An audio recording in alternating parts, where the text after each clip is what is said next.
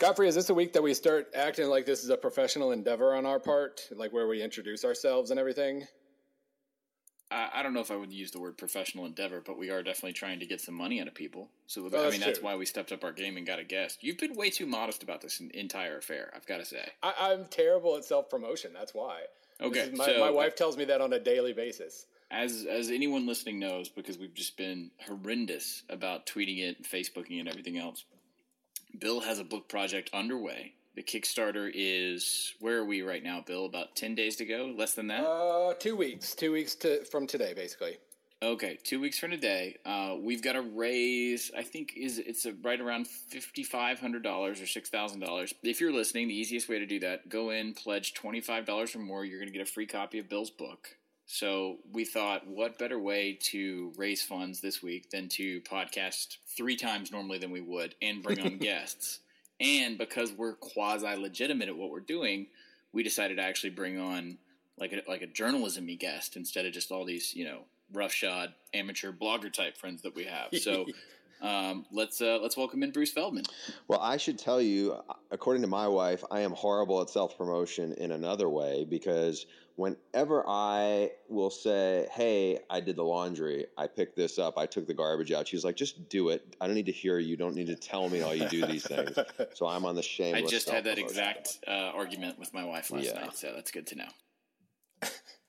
Well, this one has been especially hard for me because it involves money. Basically, Kickstarter, and I think I've said this last week too. Kickstarter is terrifying because you basically name a dollar amount and then you find out whether people actually decide you're worth that.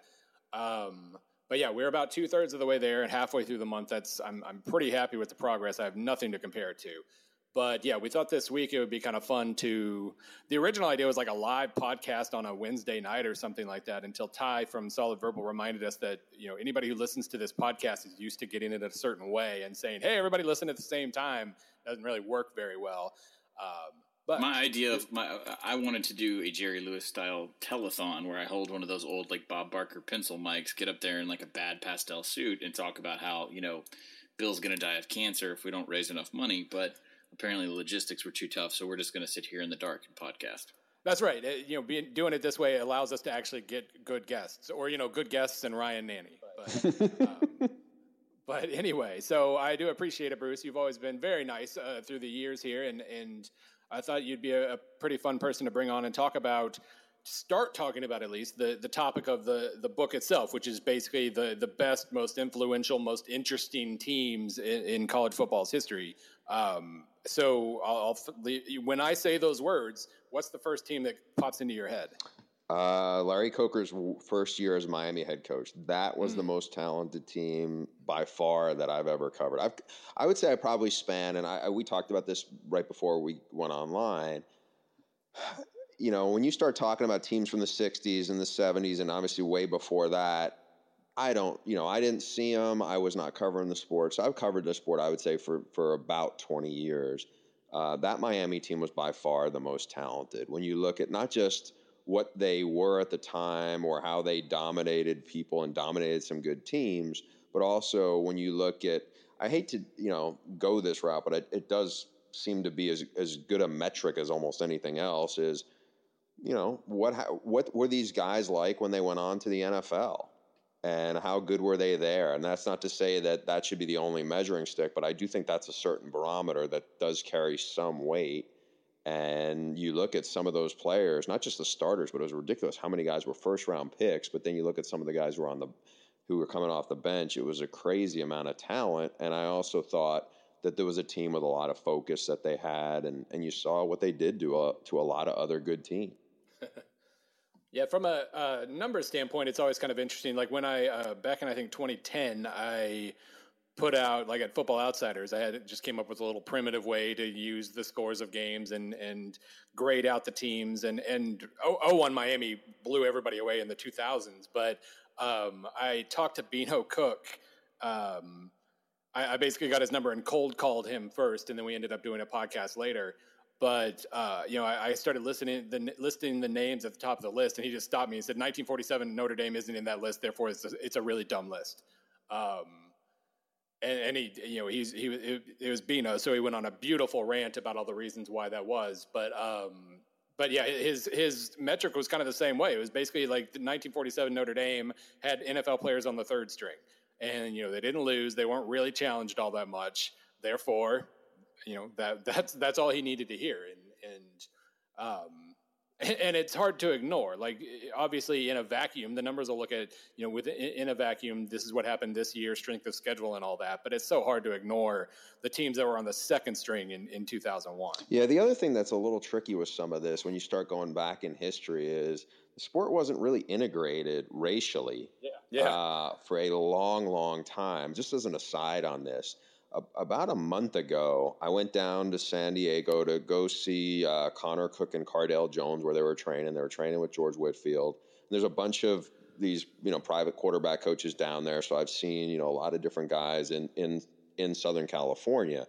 Well, the guy Whitfield is using to train them in their classroom stuff for the on-the-field X's and O's and understanding protections and fronts and all that stuff is Jimmy Ray. And I knew Jimmy Ray's name. I had never met him, but I knew he was a longtime NFL assistant. And we ended up going to lunch, and he was maybe the most fascinating football person I've ever talked to, because first of all, you talk to him for 10 minutes and you realize Duffy Daugherty does not get anywhere near the credit he deserves for being a pioneer in football and the role he had, because Jimmy Ray was, when the sport was getting integrated, there had been African-American players at certain programs before. Not a lot, but certain programs and in the Big Ten, but they hadn't come from the South. And he was one of those who came from the Deep South. And he was on one of those teams that's probably one of the great teams of all time. It was the team that tied Notre Dame, and it was Bubba Smith and George Webster. Jimmy was the quarterback. There was just a lot of talent, and I say that as just, he had mentioned George Webster was one of the greatest players who college football seen. I think George Webster, he said, grew up like 3 miles from Clemson, and Frank Howard, the head coach at the time, legendary head coach, knew he couldn't take him, but was friendly, I guess, with Duffy Daugherty and basically helped him recruit him from there. And I think when you had that, it split the, it just depended on who you were playing competition-wise. I also think there was different scholarship issues where you could stockpile talent. It was just a different animal. I think that's part of why I think what Nick Saban has done at Alabama is so remarkable in this era, especially of entitlement and guys coming in as, 5-star head cases sometimes. I mean, it's just that much more impressive. So I think it's hard. Like I give you credit for how you're going to do this, because I know the work you do and everything. But I was like, man, you're gonna, it's the ultimate barroom debate, and right. And it's cool that you bring Beano Cook's name up, because he's one of the few guys who could have extended back, beyond before the sport was really integrated.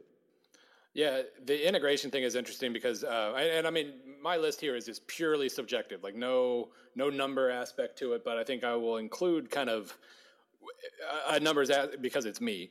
There will be some aspect of, this was the, number 87 team of all time, blah, blah, blah, blah. One of the most interesting things to me it deals with integration. Like the 1959 Ole Miss and 1959 Syracuse were maybe 2 of the 3 or 4 best teams of all the 50s, but they couldn't play each other because Ole Miss wouldn't play integrated teams. And so that just kind of stands out. After I talked to Beano, I talked to the captain of that 59 Ole Miss team, because they were, even though they lost to Billy Cannon, they were the number 1 team on the list because they had only given up like 3 touchdowns all year. It was Cannon's touchdown. It was a 3-yard drive after a fumble and like a 7-yard drive after a fumble, and that was it. They were completely dominant in every way. But I asked the captain of it, he's like, how did you deal with that at the time? And he just said, you played who you were told to play. And that sucks. There are a lot of interesting teams at that time that just weren't going to play each other. I would think that, and Bruce touched on it a little bit, and I haven't even pitched anything to you, Bill, on this list, because I should become a donor on your Kickstarter in order to do that. See, that's how you sell. You get it now? Yeah, I was just going to give you, I was going to give you both just, a free book. No, you should charge me anyway. Okay. Yes, we should. Yes, because I feel like you guys have promoted each other and my stuff over the years that I think one of my friends who's a media person said that's the right thing to do. So Godfrey's right. Yeah. What Bruce touched on with Saban, if I had to, and again, just giant caveat on when you come into the sport as a professional, when you come in as a viewer, I think you look at things, you can read, and I'm reading the Undefeated book about Oklahoma right now. There's a vantage point where it becomes history. It's not something I'm ever going to remember as happening anecdotally week by week, seeing those seasons develop. It all is just history. So I can only look from when I came into the sport as a fan and then as a professional. And for me, if I had to pick the most important team based on the region of the country in which I sort of learned to embrace the sport, it would be 2003 LSU. It would be the first of the Saban teams to win a title, how it was built, what it was built from, not just in terms of defensive-minded NFL talent, the way he scouted recruiting, but also what he got when he went to Baton Rouge and what he built that thing out of. Because I don't know if there's ever been a more lasting and effective program overhaul at the very top in the last 20 years. People don't realize this, and it's kind of funny to talk to younger fans or younger journalists, younger than myself. I mean, LSU was a car wreck for years. It was always this collection of potential and misfit parts and bad involvement from the state legislature and competing boosters. Saban fixed all of that, and whatever you think of Miles, he's continued it on. You haven't seen a kind of, I wouldn't even say resurrection because it was so, well, maybe resurrection from the 50s, but LSU was obsolete for the longest amount of time. So that would be my vote, and while the football was significant, I think it's probably my vote for all the stuff that happened off the field. Yeah, and that was really tricky, like trying to figure out the limit or how to limit the 90s and 2000s teams that I had on there, because I could easily have done one like the national champion from every year. But from the 2000s, and I'll pull up the list here, like the teams I've chosen from the 2000s so that you can harshly critique me here. 02 USC. I seem to, there were a few of these teams on here. The team that basically started off a big run. The 70 Alabama team that lost a bunch of close games and then barely lost for the next 9 years. 02 USC. 04 Texas, same kind of deal. The team that, Vince Young gets benched against Missouri, and then 2 weeks later, and for the rest of his career, he is Vince Young, the great. 07 Oregon, because of Chip Kelly. And Michigan still hasn't tackled him. Hey, let me just interject quickly, because I know when Godfrey brought this up, and it's like I think the words used were most important or influential, anything like that. So, because I have just as we're saying this, I'm separating. I've been so conditioned to think of best versus influential. And they're often the same. Yeah, they are, but sometimes they're not. I mean, again, I'm sorry, you go ahead, and then I'm going to come up with a point now that I'm thinking in a different direction. Okay, so the other three teams of the 21st century after 07 Oregon, 2010 Boise State, maybe the best mid-major in the last, at least since 84 BYU, and I think they were probably better than 84 BYU. 2011 LSU, one of maybe the best regular season run in a high personality defense, and then laid a complete and total egg in the national title game. And 2013 Auburn, of course, because very many obvious reasons. So those are the six teams from the 21st century. Okay. So let me work backwards a little, and I'll say what I was going to say. So the LSU point, and I agree they were an awesome team, on a lot of fronts. The one thing that to me would take them off that was, I saw both Alabama games, and the quarterback play was so bad, and it's such an important position. I don't know. Can you have them anywhere near the discussion when you are so void at the most important position? Bruce, I was at the 9-6 game. What was, everyone has, it's like we have to choose a side on legendary, memorable, or terrible football. I'm more on it was memorable just because of how bizarre it was.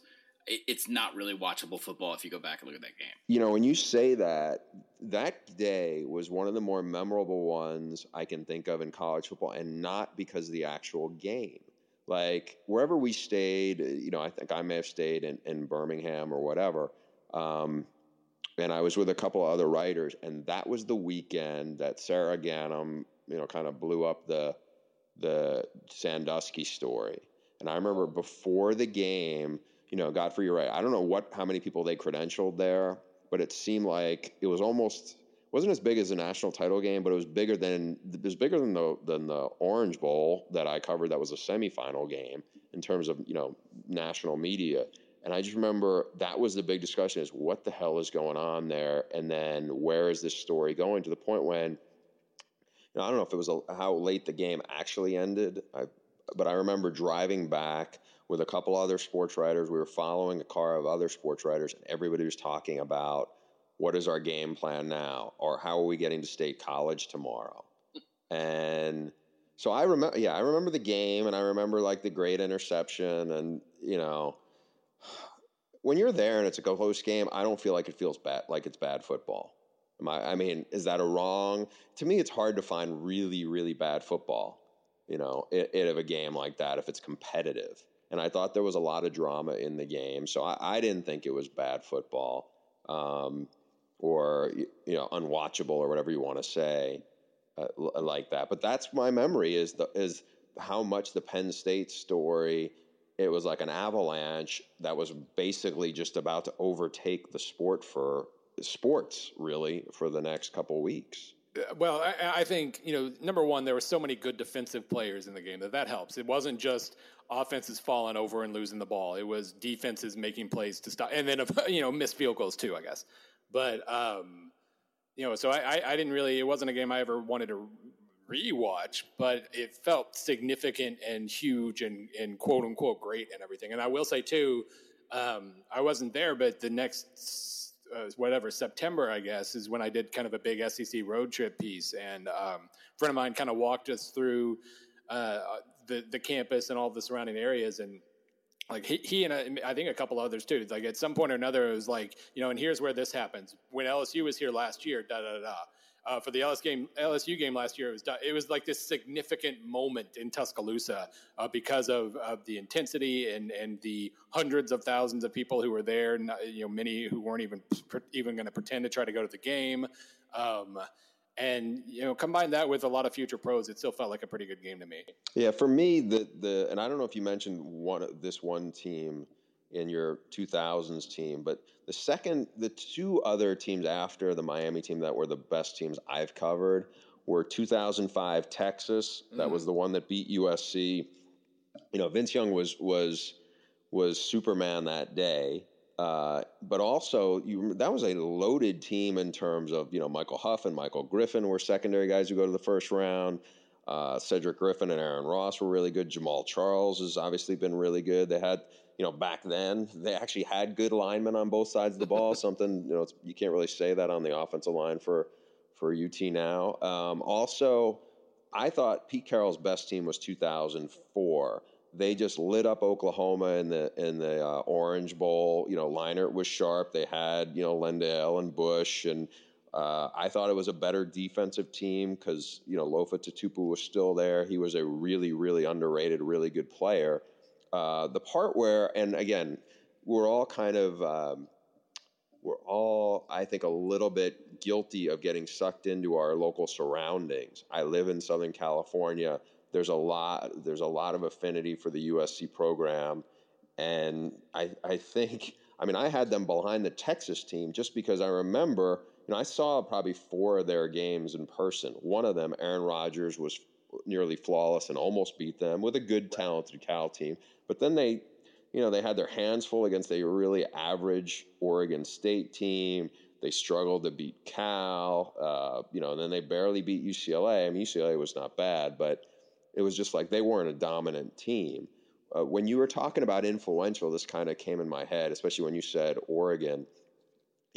Leach's first team at Texas Tech, in terms of just the guys who are on that, if you look at a picture of the team, how many coaches have gone on, whether GAs or obviously Cliff Kingsbury's now a head coach. He was the quarterback of the team. But there are a lot of guys on that group, whether it's Sonny Cumbie or Sonny Dykes or Dana Holgerson, it's just a lot of dudes who have been innovative. And not only have they shaped how some of the wrinkles of offense in football, not just college football, but it's also they've kind of shaped how the response to it and how defensive coaches have had to adapt. So, I mean, was that a great team? No, it was barely a bowl team, but it was an interestingly influential team, and I never would have thought of it until, and I'm not saying they were anywhere near as good as the Oregon team you mentioned, but just in terms of just kind of the personalities on that team and the environment around there at that point. Yeah, that team. I'm looking through the list of teams that almost made it from the 2000s. That was on there. 2000 Northwestern. It was basically like 4 teams that were all very, very interesting and innovative offensively. And it was really hard. I think the Oregon chapter is just going to be basically a summary of 10 years worth of innovation. But the Kingsbury and Cumbie especially, there's so many guys. And I remember even 2002, I think, a couple of years later when they really started to become good. I think 2002 that was Kingsbury's senior year. Yeah, it would have been, yeah, because he was where they were rounded into shape. Like that was a completely murderous Tech offense, and that team was definitely on that list. I always, and again, it's not about best because that's just a fool's errand. But what Bruce was talking about with falling prey to regionalism or being provincial. I always look at the reverse of that. When I was coming up through the SEC, that's when that whole we chant the conference name thing started. And, there were not a lot of times when you would find a consensus of local media, local fans and boosters and even coaches that would acknowledge a team outside the SEC as being, guys just saying, I really don't think we could beat them, or I really, they are the best team in college football. And it was the Carroll USC teams and Coker's Miami are the two that really jump out at me. And I don't mean to say that to sort of inadvertently troll Ohio State fans, but it's the truth. At no point in time has really since 2000 and I don't know, 2000, I guess maybe Vince Young in Texas I would throw in there as well. Begrudgingly, not on my half, just on the fans that I've talked to and the people in this little corner of the country. But ever since then, the SEC has always thought that they could, if they couldn't field the absolute empirical best team every season, that they could beat the team that everyone thought was the best. Even going into Ohio State last year, which was stupid because they got trounced. Yeah, I remember when Arkansas, when they had Darren McFadden, came out here to play USC, and USC just beat the crap out of them. If like Pete Carroll wanted to say, "Hey, I'm going to hang 100 on Houston Nutt today," it would have happened. Like if he wanted to, and there were games like that. I mean, they went in and lit up a good Auburn team at Auburn. Early on, I think that might have been Leinert's first game. Yeah. So. I asked Tuberville about that game a year ago, and he talks about how just absolutely, they felt they were outmanned talent-wise. I mean, you don't say that. People don't say that about any top-tier SEC program anymore. So those stick out to me, I guess, just, sometimes I think provincialism is a good thing. Last night and this morning, I was kind of arguing and agreeing with Auburn fans. It was kind of funny. I was messing with them in 2 different directions. When I was kind of reading about some teams and creating these rankings that I'll probably post on SB Nation, like the stat rankings, it kind of hit me that 83 Auburn, A, was awesome, and B, they got jumped by Miami right before after Miami beat Nebraska. So really, Auburn probably was one of the most screwed over teams of all the old poll national title.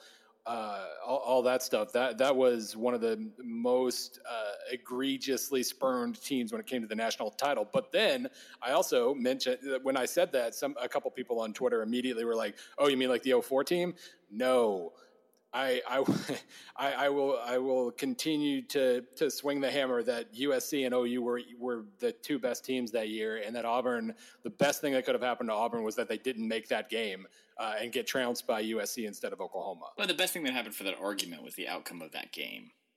If Oklahoma is more competitive, I don't think that argument lives as long as it has. Yeah, but I watched, that was Adrian Peterson. I watched a lot of, because I have lived in Big 12 country forever, I watched a lot of OU games that year. That team was so good, and USC, even that first drive of that Orange Bowl, like I think OU went down and scored. I think they scored a touchdown, but you could tell like White had no time.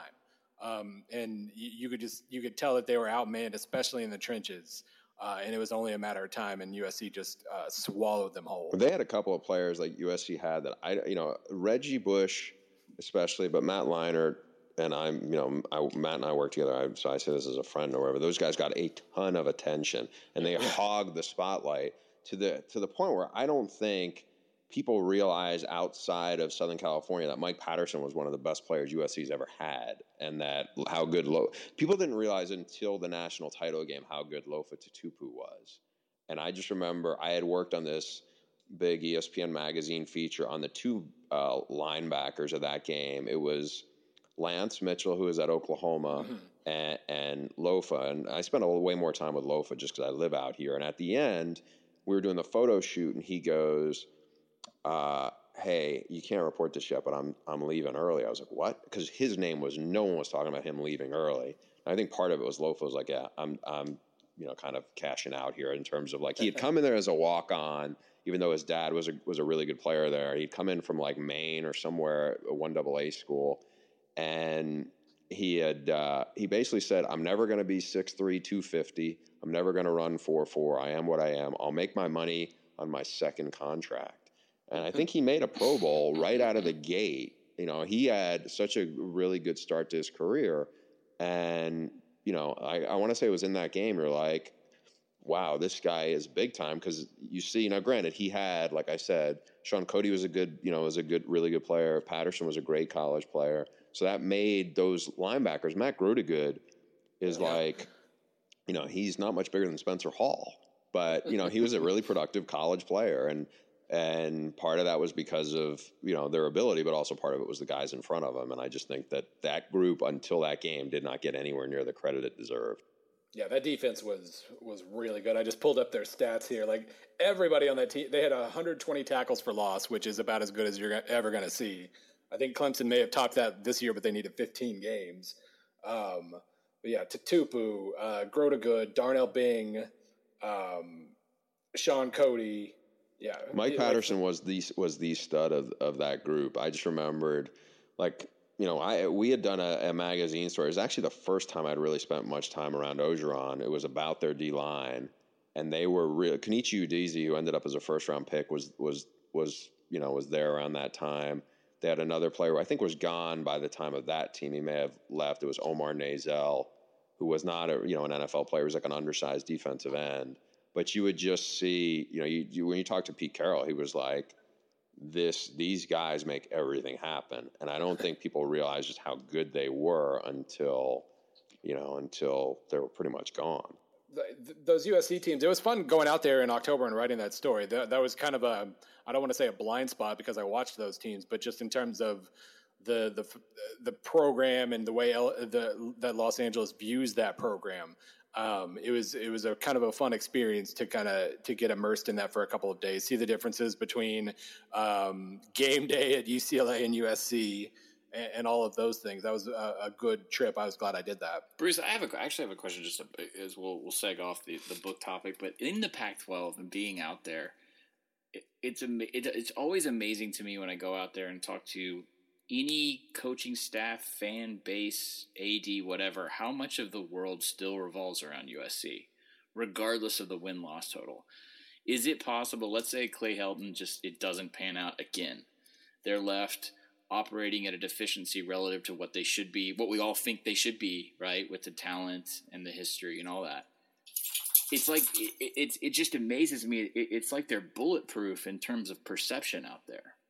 Everyone still concerns themselves so much with USC. I don't know if that'll ever go away. It won't. I mean, just as a kind of a corollary to that, earlier this year, or I guess last 2015, the Pac-12 conference reached out to some media members and did like their 100th anniversary team. This is even a harder thing, honestly, because just you're comparing guys from the black and white photo era to now. But basically, so you're trying to name the top 10 players at each position, and you go through this and, you try to do some research, but even the older players, most of them are USC related. I want to say there was a couple of positions where you'd look at it and go, I had 7 USC guys out of 10, and a couple of the other guys were UCLA guys. Now, in fairness, the conference was 8 teams back. Some of these players who you may have remembered as a great player for whatever school, they may not have technically been in the conference or whatever, but at that point when they played. But it's just insane how much history USC has of great players. Part of it was because, and this kind of dovetails back to a little, Bill's book talk earlier. One of the most talented teams ever, maybe the most talented team ever. I remember doing this for ESPN.com, and I tried to find it before we started the podcast, but those bastards didn't cache it, so it's gone somewhere. But I think I had gone through and said, okay, what are the most talented teams? I tried to use the Pro Bowl or the All-Pro team as NFL as a barometer. Now, granted, USC was playing NFL-style football forever, so that they're a little more conducive to it. But there were guys, Anthony Munoz, who a lot of people would argue is the greatest offensive lineman the NFL has ever seen. He wasn't as great a player. I don't know if he was always healthy at USC or whatever, but they had guys who Ronnie Lott, Clay Matthews, Sr., Bruce Matthews, Dennis Smith, guys who went to 8, 15 Marcus Allen Pro Bowls on this team. You had 2 guys who may have gone to on a team that had 10 guys who went to Pro Bowls. Brad Buddy or Ed Buddy, I forget which one of the Budde, Buddy, offensive guard, was a really good player back then too. But it was so many of them, and they've been good for so long. So there's that. There's the other component of it, which they have now. They actually have really good facilities. When Myron Rolle was a big recruit, I had done a long story on him, and I remember Myron saying he went out to USC and he kind of made a joke to me. He was like, yeah, when he was sitting in a chair, meeting with one of the coaches, they were like, you're sitting in the chair. And I want to say it may have been of O.J. Simpson or whatever. They're saying, you're sitting in the very chair that O.J. Simpson sat in or whatever. And I was like, yeah, it's actually the chair that's 40 years old. Their weight room, back when Pete Carroll was here, the weight room was garbage. I mean, my high school weight room wasn't much worse than USC's weight room. But that's all changed in the last 3 or 4 years. The facilities now are as good as anybody's. And, beyond that, I would say, Jim Mora beat them his first 3 years and beat them pretty soundly. But then when it came to signing day, USC, even with all the uncertainty that it had, beat them for 8 out of 10 of the kids they both wanted. And I remember asking Jim Mora about it, and he was like, this didn't happen overnight. These kids grew up, a lot of these kids I'm recruiting now grew up wanting to be Reggie Bush, watching those teams, and it's not going to get changed overnight. Sure. And I think, it would take, if massive NCAA sanctions couldn't derail their recruiting, nothing will. And, I think it's always going to be that way. I mean, the environment is what the environment is. And I know that UCLA is not committed to playing big-time football to the level USC is administratively, and the other places don't have the resources. I know this very well because I know all the Washington State, staffers or whatever. They're going to have to do the bulk of their recruiting is going to be in Southern California or in the state of California and Southern California to a large degree. And they are almost never going to beat USC or UCLA for a kid they want. And they're, and so some of those schools won't beat, it's like Washington State is competing at best against Oregon State in recruiting and maybe Utah and sometimes the Arizona schools, and maybe they beat Cal for, one out of every 4 kids in the state of California. Whereas it's just that's the food chain in the Pac-12 is way more defined than it is in any other place. The SEC is not like that. It's not. I mean, yeah, Alabama's going to get more than their share, but there's going to be kids Florida's going to beat them on. There's going to be kids Tennessee's going to beat them on. There's going to be kids now that Ole Miss is going to beat them. Certainly kids A&M and LSU are going to beat them on. Some kids go to Auburn, and it's just way more competitive, and there's a level of parity. And it's just not that way at USC for so many reasons. And history is the biggest one that starts with it, but it's commitment and resources that are above there too. Yeah, that recruiting thing, I probably couldn't emphasize that enough to answer my own question. I remember one of the first things I ever asked James Franklin, and I've had a lot of long interviews with him, but I asked him, I said, what did you learn when you were out at Washington State? Because he likes to preach this, I've been a coach in the college and pro, and every region of college I've learned, I wanted to be well rounded. I said, well, okay, what did you learn when you were at Wazoo? And he said, I learned where every payphone was in Compton. He said, that's the one thing I learned, because so much of their life revolves around Southern California. So I guess obviously for programs, and maybe Wazoo is an extreme example, but even I would say Wazoo's not that different. Yeah, Wazoo's not any different than Oregon State's perspective on it. It's not that much different than Arizona. Arizona's perspective on it. Like CU, which has won a national title and has a lot to offer. If they're struggling right now, and they got to come into USC's backyard to get players. Same thing with Utah. I mean, I think what Kyle Whittingham's done is terrific, but that's the beast you got to beat. Hey, Bruce, real quick, who's hurt more in your opinion by their conference change and by the dissolution of the old Big 12 North? Do you think Colorado has to refine its identity in recruiting, or do you think it's Nebraska? Because those programs were able to go into Texas when they were part of the Big 12, and it just seems like they haven't found their footing in recruiting since then. There have been other issues, no doubt, head coaching, consistency in Colorado's case, huge money issues. But, I asked McIntyre about this, and he said, the recruiting footprint, they had to rewrite all that stuff. That's what no one talks about that, all the great stuff for the Pac-12 and the cultural fit and all that, but they pulled a lot of players out of Texas. Yeah, it's a good question. I would say Colorado's at more of a disadvantage for this reason. Colorado has got to go into the backyard of the two strongest, most, well-stocked programs in their division, which is obviously USC and then UCLA, whereas at least Nebraska is in the more manageable half of the Big Ten, and you're not going to be like trying to sell a kid on, hey, you can be part of a team that's going to go to a bowl game. I mean, I like Mike McIntyre a lot, and I think he's a good coach, but you got to, they're struggling to get to a bowl game. Nebraska, they fired Bo Pelini. He was winning 9 games a year. At least you can sell kids on, hey, you're going to play in a New Year's Day bowl, or, you're winning. I just think it's very hard. And I think you mentioned Franklin. I mean, what I give him a ton of credit for what he did at Vanderbilt, because, they got into the top 25 back-to-back years. And at least you can sell somebody on that. I think it's harder to sell when you're not winning once, because then what works against you is, you can get a kid committed because, look, Colorado has a lot to offer people, and it's a cool place to go to school and all this. But there's going to be people who are going to go, come in, and kids committed to Colorado, and let's say the coach is at Oregon, or the coach is at UCLA, and he's going to go, you're really going to go to Cal? Are you going to go to Colorado? Those guys, they've had 3 losing seasons in a row. They may not be there next year. Who your coach is going to be? Right. And I think, that's not to say Bo Pelini got fired just now, last year, but there's less likelihood of somebody getting fired for winning 9 games than there is for somebody not going to a bowl game. It is always funny, and I bet Bruce can attest to this as well, when you talk to ADs, and some coaches too, and McIntyre didn't say this, but people talk about Colorado, and are they focused? Do they want to win? What are they going to do? You'll hear the excuse all the time, well, there's Boulder offers so much more.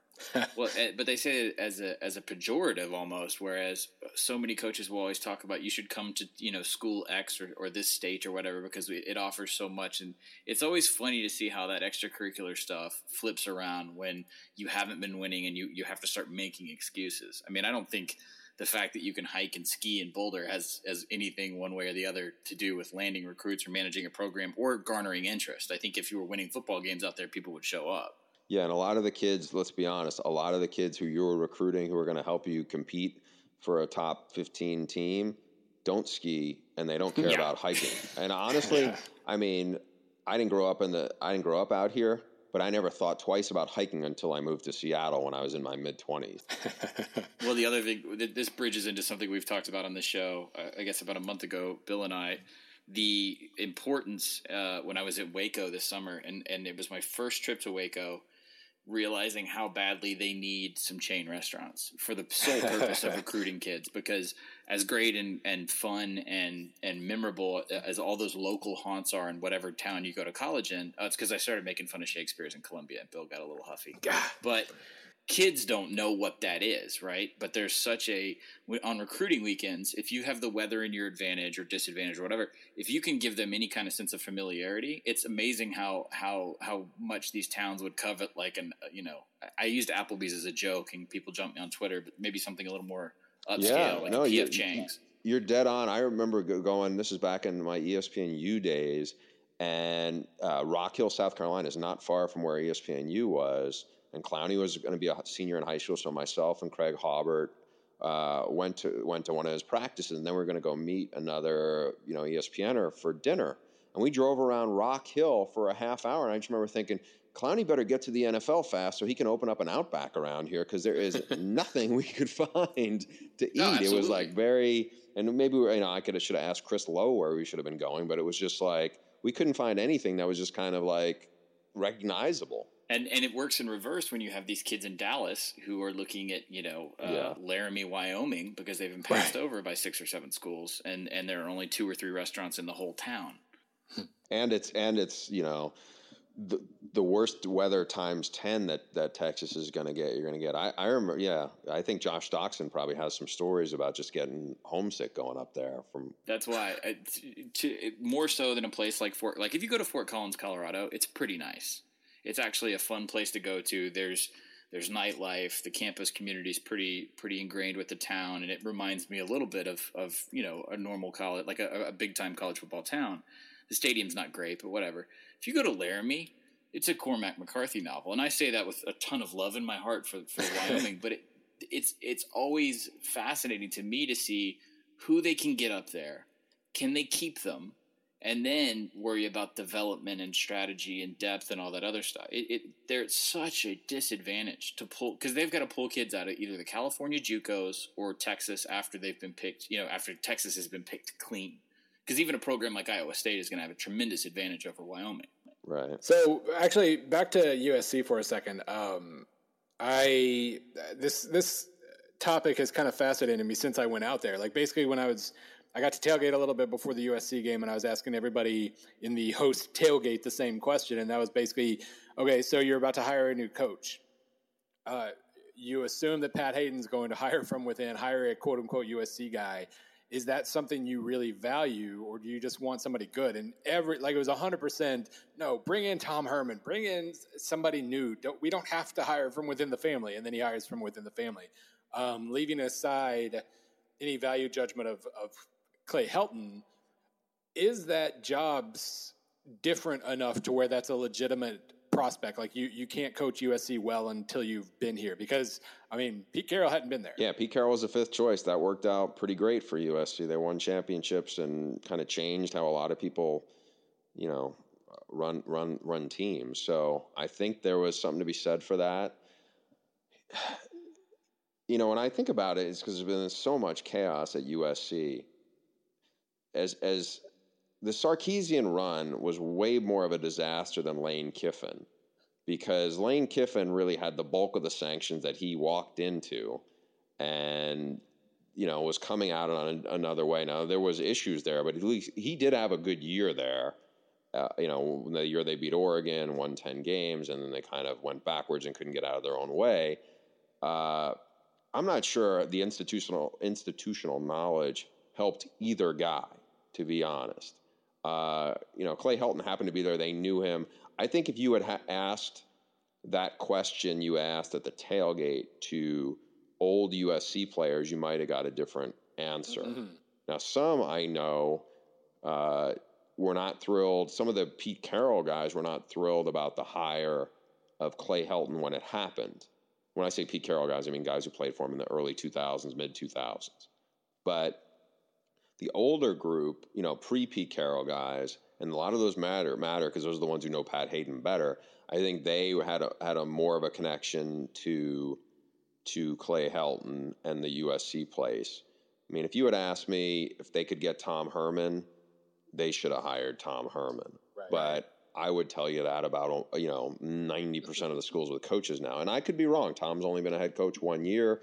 He's had a terrific first year, and there's I don't know if it's recency bias or whatever with that, but we'll see. I mean, Clay Helton walks into a tough situation in this regard, in that no matter what he does. I mean, he's going to have a new AD coming in. We knew Pat Hayden wasn't going to be long for there, so there's that level of uncertainty. And I think even some of the hires he made, which I thought Clancy Pendergast did a really good job for him the first time, people are like, well, it's more of the old USC guys or whatever. And some of the guys that he brought on, I mean, I don't know how fair that is. I think people want change. I think some of the stuff that has hurt them has been they've had like 6 different offensive line coaches in the last 6 years. That's the worst position to have instability at, of any position, and USC's had it. So a lot of these things are working against them. Their schedule is not easy. They do not play any really cluster of bad teams.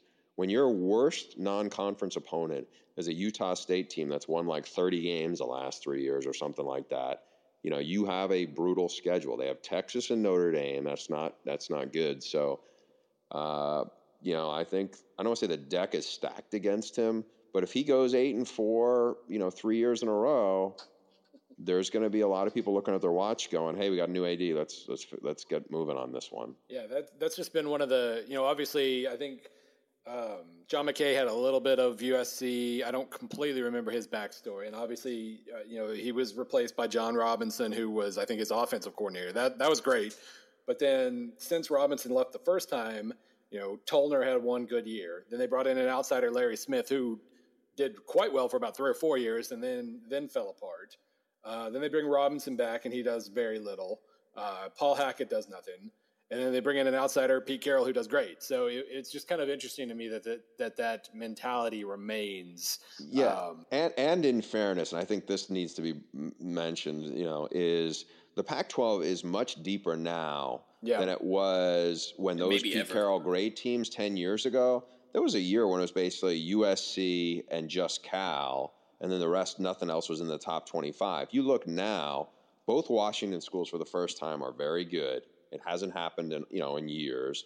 You also have Stanford. Harbaugh built it, and David Shaw has sustained it. That's a legitimate top 10, top 15 program. Even if Oregon took a back step when Mariota left, they're still really good. Backstep is still an 8-4 team. Yeah, exactly. When backstep used to be 5-7 for them. You look at the Arizona schools. They're both dangerous schools. I mean, when Rich Rod got there, that was the best. His first 3 years were the best 3-year run the school has ever had. So, and Utah is a good team. They beat Michigan last year, and Michigan was very good. So, I mean, there's just not a lot of easy outs in there, whereas it used to be the conference was pretty watered down. And Jim Mora's better now than UCLA has been in the last probably 15 or 20 years. That Mora thing is just from a personal standpoint, from our shingle at SB Nation, we can't particularly do much with UCLA because of their media policies. But I think it's an underreported story. We talk about USC in terms of what people in Los Angeles are talking about. We assume, but to me, UCLA, I never would have thought this would have happened with him. Just the dynamic. I don't know if it was they went for their own type of Carroll hire, but having known him just as a fan of the Atlanta Falcons, I didn't see the consistency that he would bring. And while they may still be under the perception shadow of USC, they've done a really good job recruiting, especially relative to the rest of the Pac-12 South. Yeah, he's got a good staff, I think, for that.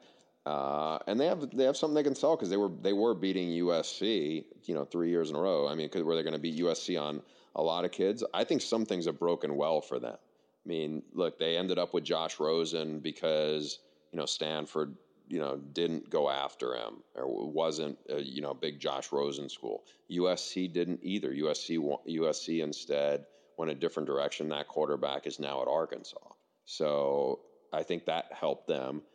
I don't think if Josh Rosen had Juju Smith and some of the USC receivers, I think he'd throw for 5,000 yards. But they still have a lot of talent. I mean, Kenny Clark was probably the best defensive tackle on the West Coast. Now, he wasn't DeForest Buckner's really good too, but they had, Miles Jack, but Miles Jack got hurt. I mean, I think they were as banged up, them and Notre Dame were as banged up as any teams I can think of that were good teams last year. Yeah. All right, one more Pac-12 question, then we'll get off of it, Bruce. So you look at the SEC, there's a blueprint, pretty identifiable blueprint. You look at the Big 12, there's a blueprint, pretty identifiable. Big 10, because of the turnover and the amount of, let's say, culture that they've imported from the SEC and the way that Ohio State rebuilt itself and Michigan still being TBD, maybe a little harder to build a pretty simple definition there. But in the Pac-12, it feels like the blueprint when you get outside of USC is to do something dramatically different. And when I say that, I think of Oregon and Stanford. Stanford, is a Northwestern game away from probably being in the playoff this year, and I think they'd have the Heisman winner if they had kept their title game on a Friday night instead of a Saturday. Sometimes it's that simple. I really feel like a lot of people would have seen McCaffrey in a completely different light had they had a chance to watch him on an unrivaled night, basically as a national viewing audience. So you have those two programs and then USC. Is that the message in the Pac-12 where you have to go out and really reinvent yourself, reinvent what success means and how you get there whereas the Big 12, you're going to run this style of offense with these style players. The SEC, defensive dominant, pro style, et cetera, et cetera. I think that's probably makes the most sense because in order to compete, I don't think you can out USC. Then again, right. That's kind of what Stanford's done to win a couple of titles. I mean, I think what it comes back to is playing to the strengths of what's in your quote unquote like DNA or what's in, in that regard. But ultimately, if you have a good coach, I think if Rich Rodriguez was a coach at Oregon State or was a coach at Washington State or even the coach at UCLA, I think he would win a lot.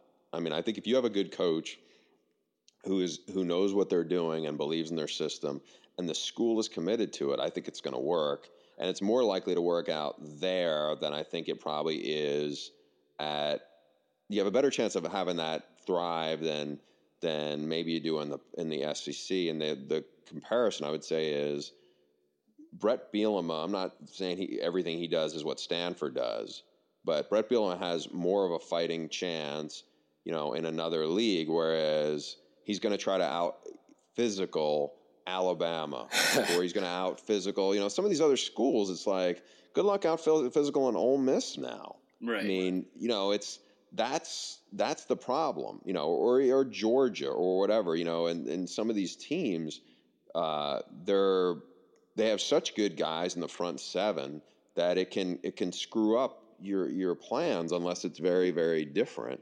Unless you're really, really good at executing or your talent level's up. So I think that changes, whereas, Stanford can maul some of these other teams. I mean, I did sideline at the end of last year of an Arizona State game.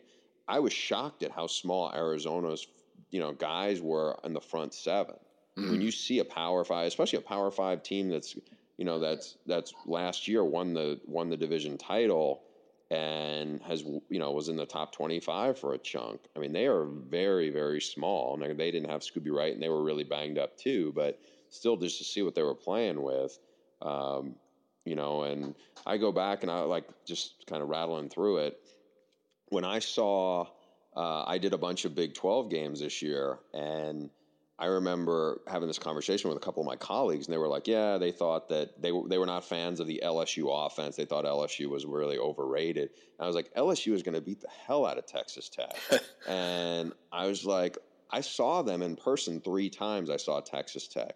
They were going to get mauled, especially by a good running team, much less a team with Leonard Fournette. I was like, I don't think there's no way they're going to cover against this team just because you have to see it in person to see what they have. And I think, again, Leonard Fournette and LSU had their hands full, to put it mildly, against Alabama. Against, average teams or teams below average personnel-wise, they're just going to blow them off the field. Yeah, I think the Pac-12 did a really, really nice job of, I'm going to sieg into the SEC here. A couple of years ago, the Pac-12 did a really nice job of just making hires, like whatever that was, 2011, 12, 13. It seemed like every single school that had to make a hire upgraded. I guess maybe not USC, but otherwise. I mean, Arizona State, Washington State, Stanford managed to stay at a certain level after losing Harbaugh. I was really, really impressed. And go figure, the conference product improves overall when you hire better coaches. This offseason, saw the same thing with the ACC. It seemed like every single ACC team made an upgrade compared to where it was last year. The SEC basically stayed within the family for the most part. And I wanted to ask, how do you feel about the SEC hires? I mean, is that something, you just, when you recruit that well, you don't have to innovate, you don't have to bring in somebody from the outside and everything will be just fine? Or, Virginia hires a Bronco Mendenhall and South Carolina hires the guy Florida fired a year ago. Yeah, you'd think that Will Muschamp will have learned. You'd hope some of the guys who get the second chance that they will be better and correct some of the mistakes that they made as head coaches. I don't know. I mean, South Carolina, hiring search was very crazy in the way it kind of played out and how it dragged out for as long as it did. And I think they needed a change, clearly, because Spurrier had kind of run on fumes. So we'll see what Muschamp's done. I'm not as down on the hire as I do a podcast with Stu Mandel. Stu hates the hire. I'm a little more, I guess, open-minded to it, just because I know, and in this regard, maybe I'm a little more conservative on it, in that I saw the difference when Orgeron was the interim head coach out here compared to all the mistakes he made as the head coach at Ole Miss. Exactly. It was a completely different guy. And I'm not saying all head coaches learn from the mistakes they made, but I saw what he did, and I know how he changed from it when he was the head coach at USC or the interim head coach for almost a full season. Whereas I'm giving, I guess, Muschamp the benefit of the doubt because he wasn't a complete disaster everything he did there. Right. But the offense, I think the biggest mistake that he made was he kept on hitting the reset button, and it was hard. And I think from talking to people who are there, when your offensive line coach does not get along with your offensive coordinator, you have bad staff chemistry, it's hard to dig out of that hole. And I think ultimately that was his undoing. And the expectations are higher at Florida than they're probably going to be at South Carolina. And I think it just eventually imploded. I don't know. We'll see how it goes with Kirby Smart, and because there's going to be talent there. I think that's another place that they could use a change. And I like the hire of Muschamp at South Carolina a lot more than the situation that was Smart in Georgia. And that, I don't mean that to be a hot take, but Muschamp does have, I think, the benefit of having gone through this entire process in a higher pressure situation. I'm from Georgia. I know what resources South Carolina has, and I know what they have to fight against in recruiting. I like Muschamp as a recruiter, and I also like the fact that he rehired Kurt Roper. I think, yeah. I mean, he's said multiple times, had I hired Roper to begin with and not Charlie Weiss, it would have been a completely different story. I think when you look at what he can do on defense, then you start looking at the landscape of the division. It's nothing against Kirby Smart at all, but to me, I mean, it's hard to say this because someone can come right back over the top and say, well, Muschamp wasn't successful, but Smart is not a known quantity. Muschamp is. And I also think that the pressure on Smart is going to be astronomical. What kind of time frame do you afford him if you're a Georgia booster disgruntled with what you've done? Well, I think, and I think what you're saying also is, I don't know, in my head, I almost think it's worse to be the first-time head coach on the big stage and the second-time head coach on the not quite as big stage, but you've already at least been through it and kind of learned from your mistakes. And I'm with you. I think Kurt Roper, if David Cutcliffe knows infinitely more about football than pretty much anyone who's going to criticize any one of the three of us. And I'm not saying that he gets carte blanche on everything he should ever do, but if David Cutcliffe thinks the guy's a really, really smart football person, I would give that more benefit of the doubt than somebody's going to comment on one of my stories. He's also been an OC. Roper's been an OC now at Kentucky, Tennessee, Duke, Ole Miss, kind of. He's got the experience. It's just not. It's not that sexy. Let me ask you this, Bruce, about the first-year head coach on this major platform. It didn't used to be like that. I feel like we're losing the medium job step. And in Smart's case, he turned down a litiny of jobs for years. We're seeing it's the money part, though. Like Mark Snyder, who used to be the head coach at Marshall. He was at Ohio State as a defensive coordinator, and he had said and this is going back almost probably 10 years. I'm trying to remember. I remember like actually where I lived when he told me that, and we had this conversation. And this is again a while ago. He goes, the money that we are making at these places means you may have to take a pay cut to take one of these MAC jobs. Yeah. And that has changed it. Whereas there's a bunch of guys like Lincoln Riley. Lincoln Riley wasn't going to go to East Carolina anyway because they screwed over, one of his mentors. Right. But he's not. I don't think guys like that are going to be in the position. They're going to be more choosy on what they take as opposed to jump into a situation, especially if it's a school that's like, you might not be able to win there, or it's such an uphill battle. And you're going, wait a minute, what did I leave behind? I mean, you listen to Brent Venables talk about why he wants to still be a coordinator and have his hands in the middle of a lot of other stuff as opposed to be in the head coach role. He's making plenty of money, way more money than I'm sure he ever thought he would have made when he was a player at Kansas State. And he gets to be a lot more selective in what he wants. And the quality of life is more manageable than if, let's say, Brent took the Texas State job or something like that. But and I agree with everything you're saying, and that's definitely the root cause, is that life can be cushier for a longer amount of time. But from an experience standpoint, I think they're losing this invaluable step of spending some time as, life in the CUSA or the AAC or, a guy like, Jeff Collins, the DC at Florida, as far as I know, sniffs around with UCF this year. He's going to get a head coaching job because he's not quite at the tier of attention that Kirby was. If, let's say, hypothetically, Kirby's still at Alabama for another 2 years and Jeff gets a UCF-type job, then they're both competing. It seems like the resume with the head coaching experience would be the winner. I understand the cause of it. I'm just curious. I wonder if these coaches themselves are thinking, am I screwing myself out of this invaluable head coaching experience at a smaller school? That's a great point because – one of the two best coaches in college football right now is Urban Meyer, and he started at the MAC. Before he got to Utah, he was at Bowling Green. And there's a lot of people I know in the business who think, that's the way you do it, is you make the 3-layer. You go from, low mid-major to the high mid-major, and then you get the big job because then you're ready, And you could make the case, Jim Harbaugh was at San Diego. That wasn't a MAC school. That wasn't a division. It was an FCS program. But you kind of learn there, and then you kind of, when he took Stanford over, Stanford wasn't obviously what it is now. So I think there's a lot to be said for guys who make that. Nick Saban is a way better coach now than he was at LSU, and certainly than he was at Michigan State. And I think that there's a lot of guys who do pick up those things. And you make your mistakes on a different level. I mean, I would say this, again, getting back to the Orgeron example, because I know I was around it a lot. He made a lot of mistakes at Ole Miss, which, Ole Miss wasn't Florida, but Ole Miss is still a big SEC program.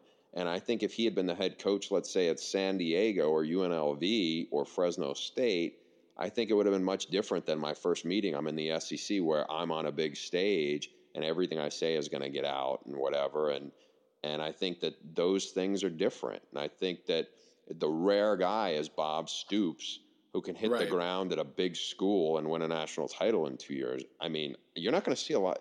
I mean, the odds of that happening, I think, are really, really slim these days. Look what Brian Kelly, where he learned and what he did. And I think those are more in line with what schools want as opposed to the guy who jumps in the middle of it and they're going to turn it around. Doesn't mean it can't happen. I mean, Jimbo Fisher has been able to do that, but those I think are still the minority.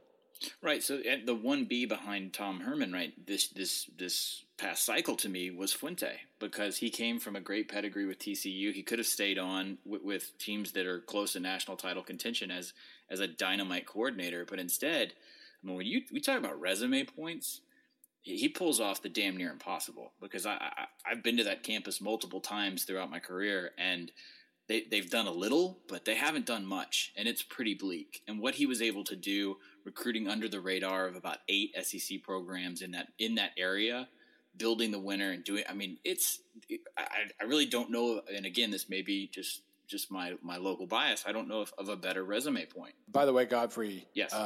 We've been doing this a while because I was about to reference Justin Fuente for a completely different reason. There you go. See, we're like an old married couple now, Bill. That's right. Yes, you are. I'll jump in with my point real quick, and then I'll. Yeah, and we need to let Bruce. When I talked to Fuente a couple years ago, he said the most valuable experience he had was when he was like OC at Illinois State, because it's a bunch of young guys trying to learn. They're swimming on their own, and it seems to me like if all you have is experience under. I don't want to sell Kirby Smart short at all, but because he really might be awesome. But it seems like if you haven't swum on your own in that kind of situation, you're more likely to lean on, for this example, Coach Saban would do this. And that's tough. It's hard to imitate Saban. You kind of have to be your own guy. And you learn to be your own guy when you're off in the wilderness a little bit. Yeah, I think that's a great point. I think there's a lot of validity to that.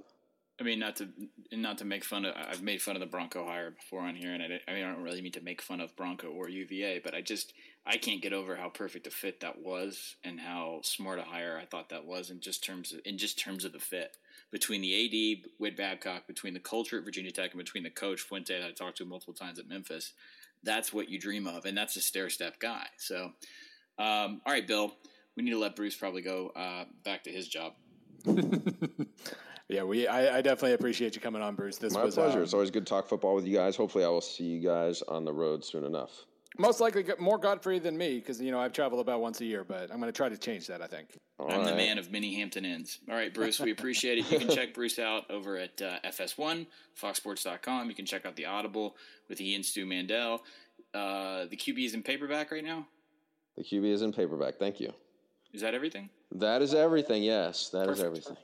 Cane Mutiny, by the way, I want to read again because I read about 8 years ago. Cane Mutiny now is like when ESPN did the U, Cane Mutiny was going on Amazon for like $60 a copy. Yeah, that's my complaint. I can't get a copy of Cane Mutiny. Yeah. According to Amazon right now, used, you can get a copy for a penny. Oh, okay. Well, it was hot 10 years ago. It was hot 4 years ago. Well, this might be a case where it takes 8 months to ship to you. I'm not sure. Yeah, I looked during the second U, I think, because I wanted to read it, and it was going for about $90. So, yeah, new is $50, used is a penny. So as long as you're okay with touching books, I'm afraid to know what it's been used with. Then, if that's Bruce, how much of that penny Miami you get? Fans. Yeah, how much of that penny do you get? Probably zero. Probably zero. About as much as I got for helping with the U on this documentary. That's right. All right. Well, we do appreciate it. I'm sure we'll try to wait at least like a year before asking you to come back on. Okay. Let me know what you guys need. If I figured out Skype by then, I'll be good to go. Awesome.